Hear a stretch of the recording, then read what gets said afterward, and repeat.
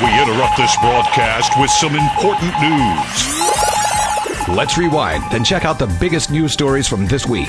It's time for Taiwan This Week. Good evening and welcome to Taiwan This Week with me, your host, Gavin Phipps. I'm joined in the studio this evening by regular commentators Brian Hugh. Thanks for having me. And Ross Feingold. Good evening. Tonight we'll be discussing President Tsai Ing-wen's inauguration and inaugural address, a minor cabinet reshuffle, the latest coronavirus news and plans to reopen transport and tourism, an apology by embattled Kaohsiung Mayor Han Kuo-yu, and controversy surrounding the use of a large public space in the Taipei main train station. But we'll begin with Wednesday's inauguration of President Tsai Ing-wen for her second term in office, which was a much scaled-down event from previous inauguration ceremonies and held in line with the government's epidemic prevention guidelines. Now, the ceremony began with Tsai and Vice President William Lai being sworn in at the presidential building, where newly appointed and former ranking government officials were seated under social distancing guidelines. Now, while leading government officials, including Premier Su Jung-chung, were not wearing masks at that event, all of the presidential office's auxiliary staff and employees overseeing the event were wearing surgical face masks. Now, there was a military gun salute held in the forecourt of the presidential building on Katagan Boulevard, but that was void of the large crowds who would normally gather there on Inauguration Day. Now, a compilation of pre-recorded video messages from 65 foreign dignitaries from 41 countries congratulating Tsai on her inauguration was screened at the event, and that included messages from the heads of state of all of Taiwan's diplomatic allies except for the Vatican. The President then popped across the road to the Taipei Guest House, where she delivered her inaugural address in front of a limited number of guests from the Foreign Diplomatic Corps. Now, seating at that event was also set out in accordance with social distancing guidelines, and Tsai and Lai greeted the diplomats and foreign representatives with salutes instead of handshakes. Now, Tsai touched on issues including industrial development, social stability, national security, and the strengthening of the island's democratic system in her inaugural address. She began, however, by thanking everyone who waited patiently outside of pharmacies in the early days of the coronavirus outbreak to buy face masks, and she then thanked the public for trusting and having faith in the government's epidemic prevention measures. Tsai then talked about national development, health and social safety, national security, cross-strait relations, and government and judicial reform. And she concluded her inaugural address by saying that she'll ask the island's 23 million people to act as her government's guides and partners to make sure that Taiwan is a better place altogether. As in altogether, everybody together. Not altogether, but everybody together can do that. So, where to begin? How about we begin with one thing Tsai talked about that has the KMT and, according to some news outlets, Chinese officials on edge, that, Ross, being a planned constitutional amendment committee. Well, first of all, Gavin, I have to say how shocked I am that you would say that President Tsai touched on some issues, since that after your lengthy explanation of the social distancing measures at this event. So, to be fair to President Tsai, she did not touch anything, Gavin. She spoke about many things. Thankfully, the speech was relatively short, which also means she didn't touch, Gavin, she mentioned a lot of things, maybe by way of criticism. I think she talked about a bit too many things. To be fair, that's the style. So whether it's the inaugural address or the double 10 speech that the president made, going back presidents before President Tsai, they try and cover every single thing. Gavin, since you're from the UK, I'll say this. Her speech kind of reminded me of the Queen's speech at the opening of Parliament, where the Queen or the King will say, "Here are all the things my government is going to do," and then the Queen obviously has no role in that because she's only head of state. So it was very ambitious, and yes, the constitutional amendment item might be one of the more ambitious ones, simply because it's such a difficult process to change the Constitution, passing the legislature, then putting it out to a public vote, and you should only do that after a lengthy period of discussion amongst the public, experts. This is going to be great for the lawyers, Gavin, because they'll get lots of lawyers to sit on committees and subcommittees, and professors and law faculty and other departments of universities. Well, they'll all get their share of the money that's going to be handed out for attending these meetings. But it was a bit unclear, and that's why people are talking about this. It was unclear what the format of this was. So if you were going to amend the Constitution, there are committees in the Legislative Yuan that have jurisdiction over certain issues, and you would go through the committee process, the regular lawmaking process. So we have to keep in mind here that this is an ad hoc committee. Why it has to be in the legislative yuan is also unclear, because if we look back at other significant initiatives undertaken by President Tsai's government in the first term, for example, pension reform, right? A committee was formed to talk to the experts, gather opinions, and write some proposed legislation. That was done out of the presidential office. In fact, it was led by now former Vice President Chun. So if you're going to let the committees in the legislative yuan do their thing, then there was no need to say, like, I'm creating a committee.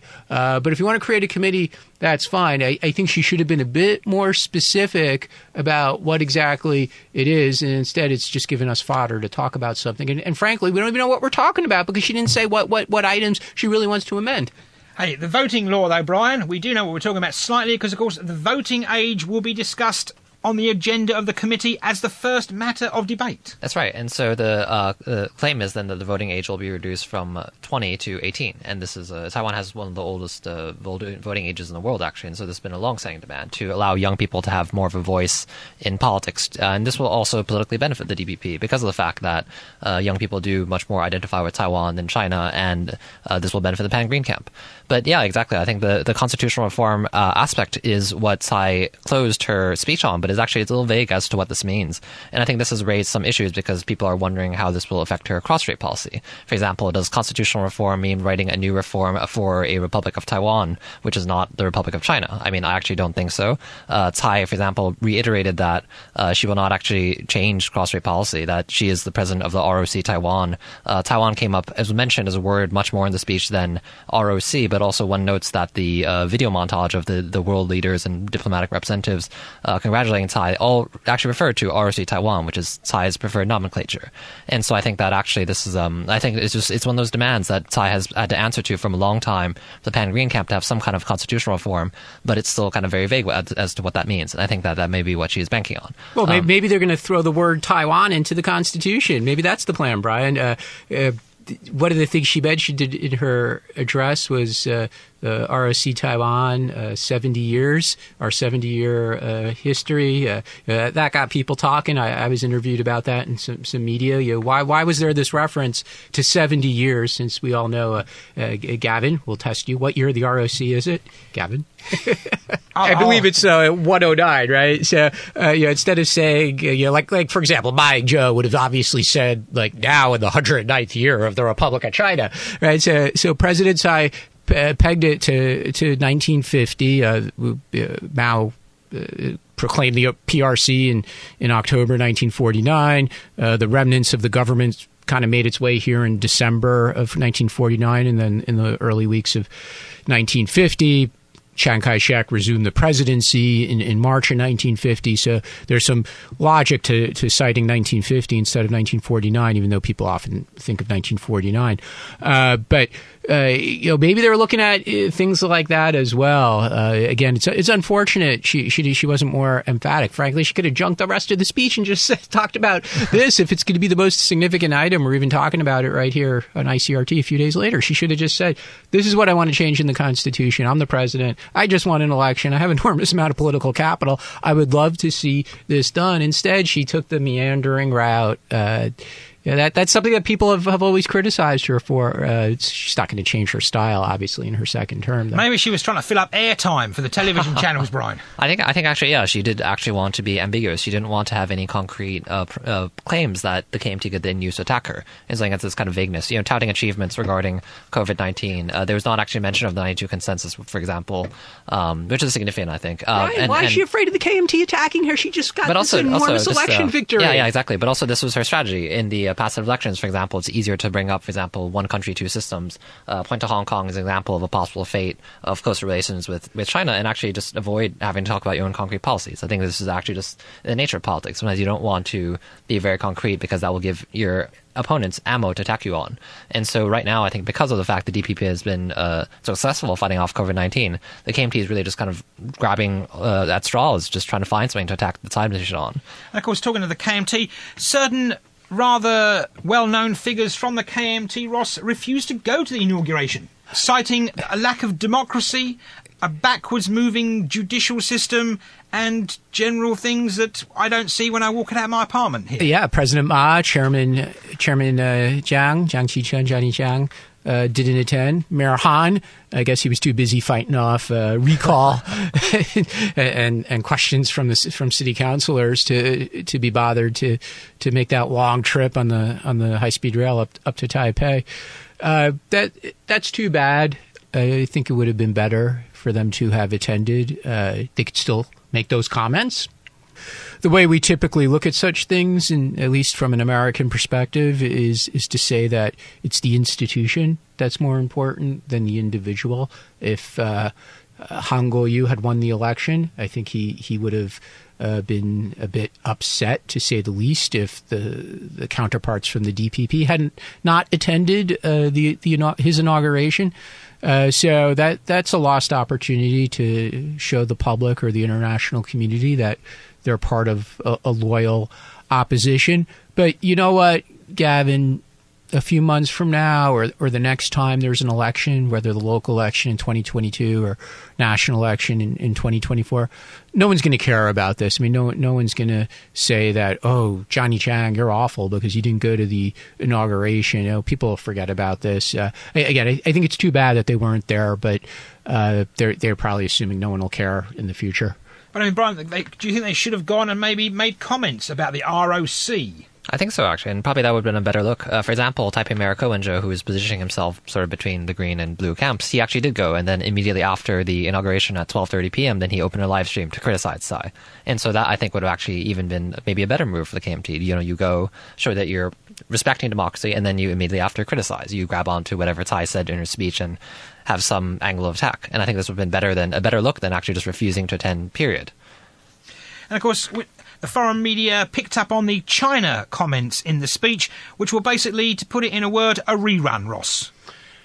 There wasn't much new here, and that's probably pretty good, right? There's this long habit here in Taiwan, again, going back before President Tsai's first term. Now we're in her second term, but President Ma for 8 years, President Chen for 8 years, or Lee Deng-hui earlier. Like, what is the president going to say in their inaugural address or their double 10-day address or any other major event where they make a speech? And we're kind of conditioned to be waiting for some big announcement, something bold, some new idea about how to frame relations with China or some other big idea on a significant issue. So I suppose one could say it's good that she did announce some new plan. This way we're not going to be talking about it incessantly for the coming months and years, you know, whether it was the 15 no's and the 4 yeses and the 17 maybes, or, you know, how these things get condensed down to something numerical. Remember Chen Shui-bian, we were talking about his no's and his maybes and his maybe nots, and it was really difficult to translate into English because of the Mandarin terminology didn't translate perfectly into English. And then Ma Ying-jeou had his 3 no's about, you know, I'm not going to, you know, woo this, boo this, you know, no violence, no attack, no declaration. So in a way, it's good she didn't do those things. And obviously, she's not going to accept the 1992 consensus. She's not going to say my government will conduct China relations on the basis of the 92 consensus. Obviously, she's not going to accept one country, two systems either. So nothing new. But on the other hand, we already knew. Now I'm saying new as in KNEW. We already knew what her government's cross-strait policy is. And Brian, there was a minor cabinet reshuffle, of course. Any names there that spring to mind? Of course, the biggest one, of course, was Wellington Gu becoming the Secretary-General of the National Security Council, and maybe Gongming Shin being sworn in ahead of the National Development Council. They're the two that come to mind there and basically stand out. The rest of them, there was no change at the top of the Defence, Foreign, Transport, Interior, Health, Justice, Economic and Finance ministries. But any Gongming Shin or Wellington Gu there? Yeah, that's right. And so I think mostly just keeping the cabinet the same mostly represents that Tsai is satisfied with the current slate that she has. And so I think this reshuffling just demonstrates that that she intends to continue the same policies as in her first term. Wellington Koo taking up this post is quite interesting when he was previously at the Financial Supervisory Commission, and before that he was working on KMT party assets. And so maybe that signals where Tsai's efforts will be going next. For example, moving from party assets, then to financial supervision, and then to national security. Maybe indicating that these things are tied together, that KMT party assets, KMT clienteling networks in local areas of Taiwan, these are still things that Tsai is trying to work on breaking apart, particularly through actions from the executive branch or trying to nationalize irrigation networks and things like that. And so I think this is kind of related, just jumping between these posts. It points to that financial matters are maybe a matter of national security for Tsai. And so I think that is interesting. But in general, I think that it just demonstrates consistency. I think it also demonstrates that the public doesn't really care that much anymore. 20 years ago, 25 years ago, ministers, separate from, say, the president or the premier, had a fairly high profile, especially on economic issues. And that could be the Minister of Economic Affairs or Minister of Finance or what's now called the National Development Commission. It used to be called the Council on Economic Planning and Development. But you had this troika. Then the Financial Supervisory Commission was formed, and that was another important post as well. But these people in their own portfolio in their own right were fairly high profile. What did the Minister of Economic Affairs say about GDP growth? As was the central bank governor as well, the previous central bank governor who was in the post for nearly 20 years, Governor Peng. But nowadays these people they don't really have a high profile or high personal public profile. The decision maker is the premier and the president.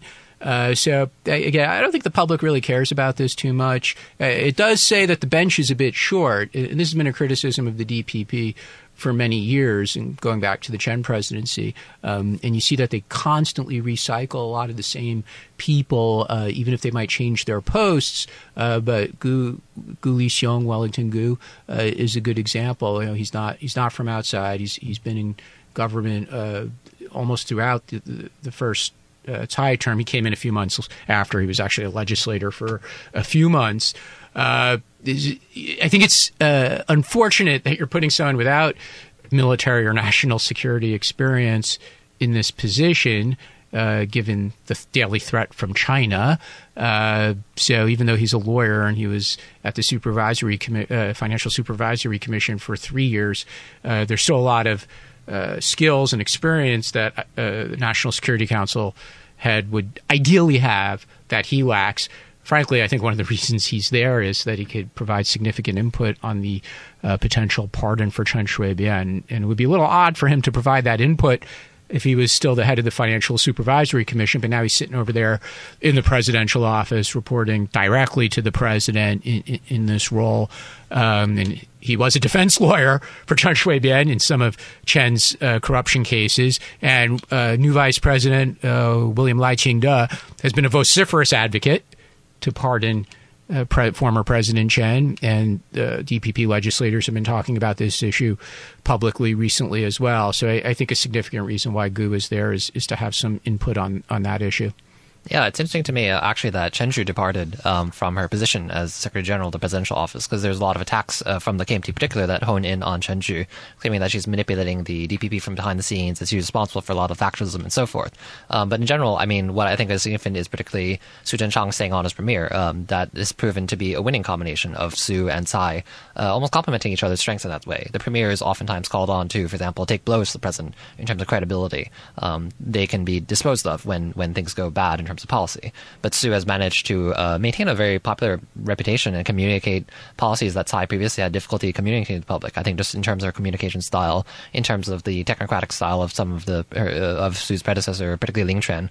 And I think in that sense, then that's significant. But what also surprised me a little bit is that Vice President Chen Jianren is not taking up another post as in government or staying in government. He's going back to Academia Sinica, particularly because of the COVID-19, the fact that he is an epidemiologist. A lot of actually credited Taiwan's successes fighting off COVID-19 to the fact that you have a very talented, well-respected epidemiologist as vice president. And so it actually bolstered the DPP during the COVID-19 crisis to have him stay on a role, but he chose to depart, perhaps personal decision or who knows. At the risk of making a forecast, I'll say on Premier Su, though, Brian, that history shows us that his shelf life, even if he's doing well and he's popular, his shelf life might only be a year or two.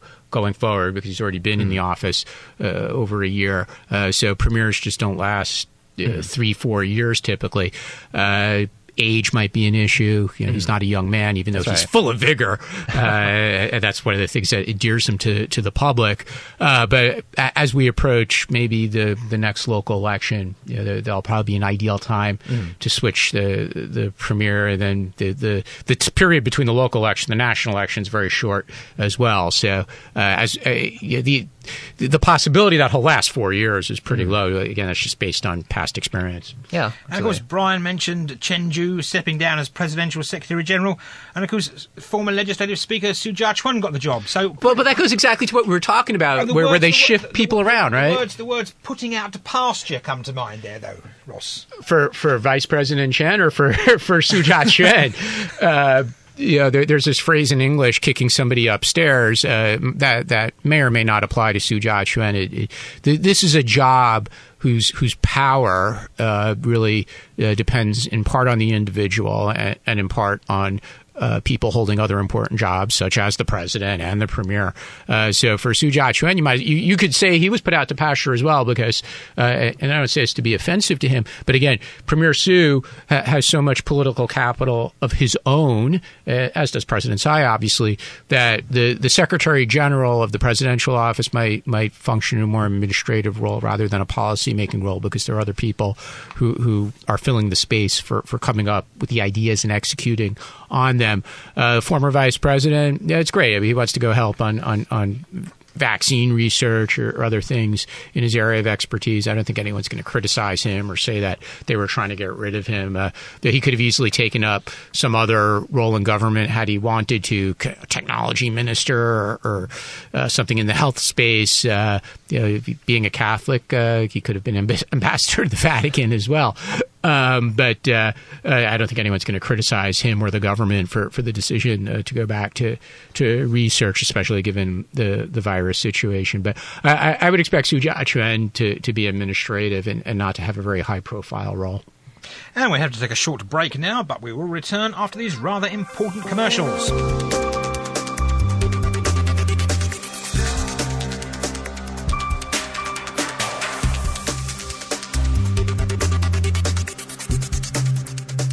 And welcome back to Taiwan This Week. Now, we'll talk about the latest coronavirus news from here in Taiwan, as we had a rather heavy first part of the show with the inauguration, etc., etc. Now, the Central Epidemic Command Centre on Thursday of this week reported the island's first new coronavirus case in 2 weeks, after a Taiwanese national who returned from Mexico on Wednesday tested positive for the virus. Now, the latest case brings the total number of coronavirus cases here in Taiwan to have been confirmed to 441 since the outbreak began late last year. However, there have been no locally transmitted cases since April the 12th. Meanwhile, the government this week announced that it had plans to gradually reopen some travel and tourism restrictions that have been in place since the coronavirus outbreak began. Now, the proposed reopening will take place in 3 phases as it stands now, the first of which will see a loosening of epidemic prevention restrictions on local train travel. Now, that's phase 1, and apparently from next Wednesday at the earliest, passengers will be allowed to eat food on trains, just so long as social distancing guidelines is met, and passengers wear face masks, of course, before and after eating. Now, phase 2 will reportedly begin on August the 1st and see subsidies being issued for group tours and the possible relaxation of face mask, temperature taking and social distancing regulations. Now, the third and final phase, the government says, could see Taiwan opening up to international tourism from October the 1st, but that depends on the global pandemic situation at the time. So, Brian, the government already talking about international tourism. That's right, and particularly because the tourist industry is affected, and so attempts to boost domestic tourism will not be enough. I think that's why the government is looking to, gradually reopen. And I think there's also just the general effect on international commerce, the fact that travel is disrupted, in terms of the fact that Taiwan has actually been praised as coming out stronger after the COVID-19 pandemic, that the GDP has actually grown and so forth. So, I mean, but I think that at the same time, much of the science fiction has staked a lot on the fact that there haven't been COVID-19 cases, that Taiwan has regained all its credibility because of its ability to fight off COVID-19. So I think that actually there will be two priorities here. One is in terms of opening Taiwan back up for the economy, for the sake of the economy, and then also just maintaining the prestige from not having a COVID-19 case that are out of control. And I think South Korea shows an example of when you can suddenly have a new cluster of cases, and this creates a new challenge for the government. Just as the inauguration speech shows, this is something that Tsai administration is really banking its political capital on, that it will keep the number of cases low. And so I think it just really depends. I think this is still very, up in the air. It depends on what happens next. Well, the international part is interesting because it almost sounds more like a PR exercise than something that we could say with any confidence in May that will become reality. It might, but I mean, who knows? The airlines right now aren't really flying many flights. So the Taiwan-based airlines are flying flights because, just like the example you cited, Gavin, there are Taiwan nationals who need to return to Taiwan. So there's some minimal air traffic. But if other countries are still not going to be letting foreigners in, that means that China Airlines or EVA cannot fill up an aircraft with Taiwan nationals to go to those countries. And then the second part of that is they will, if they can't fly there, because Taiwan nationals want to go there, the plane would be empty. You wouldn't be able to fly in tourists from those countries. So there's a tremendous amount of variables here that are obviously outside the control of the Taiwan government. But I suppose it sounds good to say that, yes, we're going to let in foreigners starting from October. The other restrictions you cited, for those of us who haven't traveled a lot around Taiwan, this might all be a surprise anyway, because day to day, if you're inside a city, you're in Taipei, you're going to school, you're going to work, you're coming to ICRT to record a show, there's such minimal measures in place now anyway, but a lot of office buildings might have a sign to wear a mask, but very often the security guard doesn't chase you down to wear a mask. There may or may not be temperature taking at the door of buildings or schools, and the person who's doing it might not really know how to use the thermometer correctly if they're using a handheld thermometer. So a lot of the restrictions that or guidelines that are currently in place are fairly innocuous. They're fairly lightly enforced. So the changes you mentioned are, again, Gavin, they sound more cosmetic because things have been going pretty well here anyway. We haven't really been living under strict conditions or lockdowns or anything like that. Whether people are going to travel and visit the seaside or hike up the hills, go up in the mountains and spend money, who knows if they'll do that in great numbers. There's been so many iterations of coupons and subsidy programs for domestic consumption over the years that it's hard to keep track, and clearly they never have the expected impact because, as you said, Gavin, the industry has always relied in large part, especially in recent 10 years, they have relied on tourists from China or from other places like Korea, Japan, Southeast Asia. Of course, Brian, another thing they came out with this week was new regulations being specifically geared towards business arrivals. Basically going to say they're going to shorten the time of quarantine. Business travellers have to spend in quarantine before they can go out and do their business and leave. That's right, and that's still very experimental. They're still trying to develop measures in terms of that, how much time people actually have to spend in quarantine and from what countries and things like that. So, and that's actually one of the challenges, I think, for the Tsai administration. If if the coronavirus is as easily spread as in other places, then perhaps one case of someone, businessman that comes into contact with a large number of people could actually cause a great number of issues, and this could lead to more social panic and things like that. And so it is a question then if actually the Tsai administration will maybe get too overconfident regarding that. But I think it really depends on what measures are devised, what countries this is open up to, and that kind of thing. I mean, as Ross mentioned, just the timeline for opening things up really does depend on other countries. And although I think this is being touted as a kind of achievement of Taiwan that it has fought off COVID-19 to the extent where you can allow for business travel and this kind of thing, it's not definite. Let's just hope we don't find out that, like, somebody came in on a business visa, but they were really here for tourism, and they had COVID-19, and they spread it all over Kundig or some other tourist site. We've had problems in the past in Taiwan with inbound visitors coming in under a program or a channel that they weren't supposed to. It's happened with PRC tourists, and there have been some other examples as well. So you could probably expect there would be some shenanigans there. Anyway, moving away from the coronavirus, and Kaohsiung Mayor Han Kuo-yu apologised to city councillors on Tuesday of this week for taking 3 months off last year in order to campaign for January's presidential election. Now, speaking at the city council meeting, Han said that he's now prioritising and focusing efforts to stop the spread of the coronavirus, and in his words, doing 2 days' work every day to make up for lost time. Now, of course, that statement comes as Han is seeking to head off his possible recall in the June the 6th ballot, and amid concerns among some city councillors that he in fact failed to attend a single city council session until May the 5th for 201 days. Now, Han this week also admitted that his lofty plans for a Disneyland in the city just aren't happening, but he did say he could be popping off to Dongsha Island, which, although sitting in the South China Sea some 400 kilometres away from downtown Kaohsiung city centre, is in fact administered by the city's Chijin district. So, Ross, Han apologises, but his Disneyland place is just not going to happen.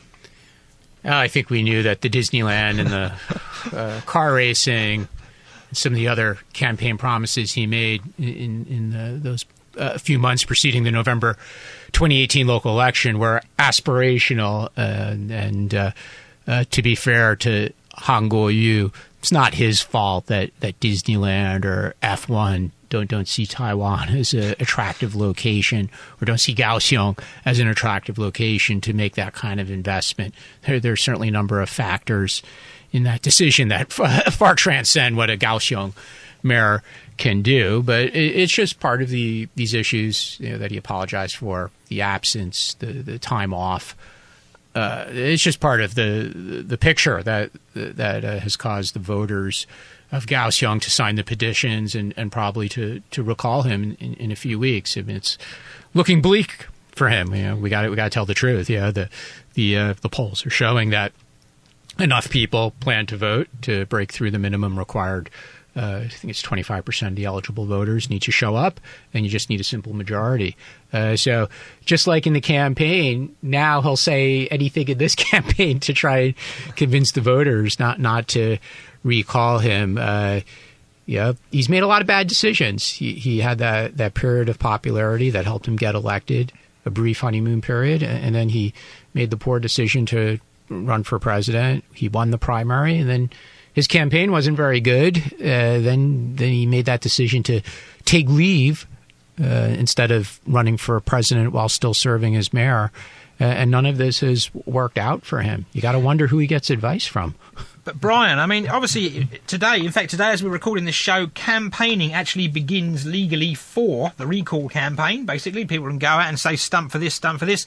But I mean, recent television footage on the news of Han has shown a much more subdued person trying to... I mean, he looks a lot different than he did when he was running for presidency, when he first took over the job as Kaohsiung mayor, where he was all over the place on the camera. He couldn't talk to someone for more than a minute without moving on. But now he seems to have slowed down somewhat. And so now he's trying to be very respectable when he previously campaigned on an image of being an orthodox political candidate. And that's actually, I think, one of the reasons for his initial popularity, that he was unorthodox. But now he's trying to hammer down on the political orthodoxy, come off as a normal, polite, policy-focused politician. And he's doing this by claiming that he is focused on fighting COVID-19. It's pretty ironic to me, because I think that if actually the COVID-19 pandemic was severe enough, people might not actually be coming out to vote for him. And this is actually one of his issues, that it is under control, and this might actually be a contributing factor to his recall. At the same time, there are the long-standing accusations of him, of his administration, for trying to interfere in the recall campaign, fining the organizers of the recall campaign for their campaign headquarters, taking down ads that are calling for his recall and only allowing for ads that are supportive of him, and politically harassing groups that are gathering to just try to advertise for recall under the auspices of measures to fight against COVID-19. And so these accusations will continue to dog him up until the recall vote. But I think it's too little too late, I think, at this point. And just his failed campaign promise are just, unfortunately, a political joke. And I would have personally liked to see him apologize for not bringing Arnold Schwarzenegger to Kaohsiung, but I don't think that's the one people focus on, more the Disneyland and the Ferris wheel and that kind of thing. Anyway, we'll move away from that issue and move on to another issue, that being a dispute between the Ministry of Transport and the Taiwan Railways Administration over the future use of the Taipei train station's main hall. Well, it made headlines here because the main hall, of course, has been closed since February due to coronavirus pandemic concerns, but it's long been a place where migrant workers have met with friends on their days off simply because it's a pretty spacious public space and has air conditioning. Now, the Railways Administration is seeking to indefinitely continue the ban on people gathering in the square or the plaza or the mall area. There's in fact no shops there, it's just an empty space where near the ticketing office, in fact. Anyway, the TRA says it hopes that it will continue the ban because apparently it helps maintain order and boosts the station's public image. However, there's been a bit of a backlash over that comment as some have accused the Railways Administration of discrimination in the name of the pandemic and of simply trying to move away and move out the migrant workers from the square. Now, Transport Minister Lin Jialong has said that he believes the station's main hall should be opened as soon as possible, while his deputy Han Kuo-yu this week said that he hopes the hall can reopen by July the 30th, but he also added there will likely be rules in place regarding its use. So, of course, Brian, you have in fact, the issue here is whether you can gather in the mall area in the train station and sit on the floor.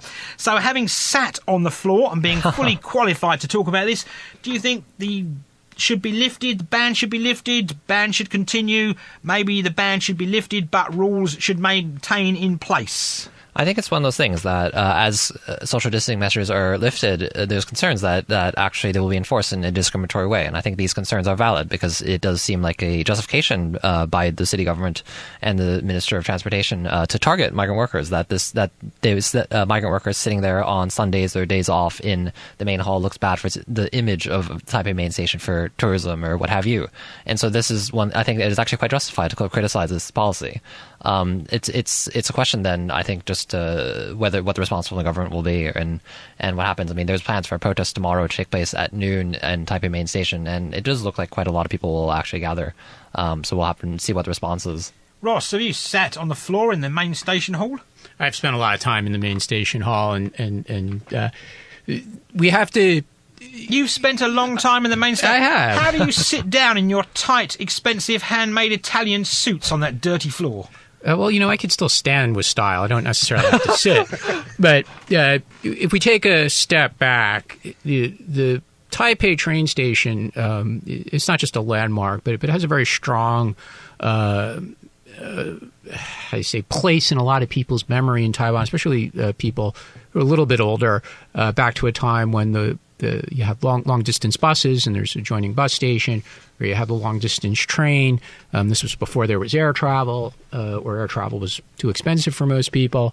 Now it's been replaced by the high speed rail, but people still have some fond memories of the train station, which might include waiting for your train inside a grand hall. And a big city, anywhere in the world with a big train station, should have a grand hall. I mean, it's one of the things that in New York City we've been arguing about ever since one of the two train stations was destroyed, and it was an architectural wonder. This is Penn Station.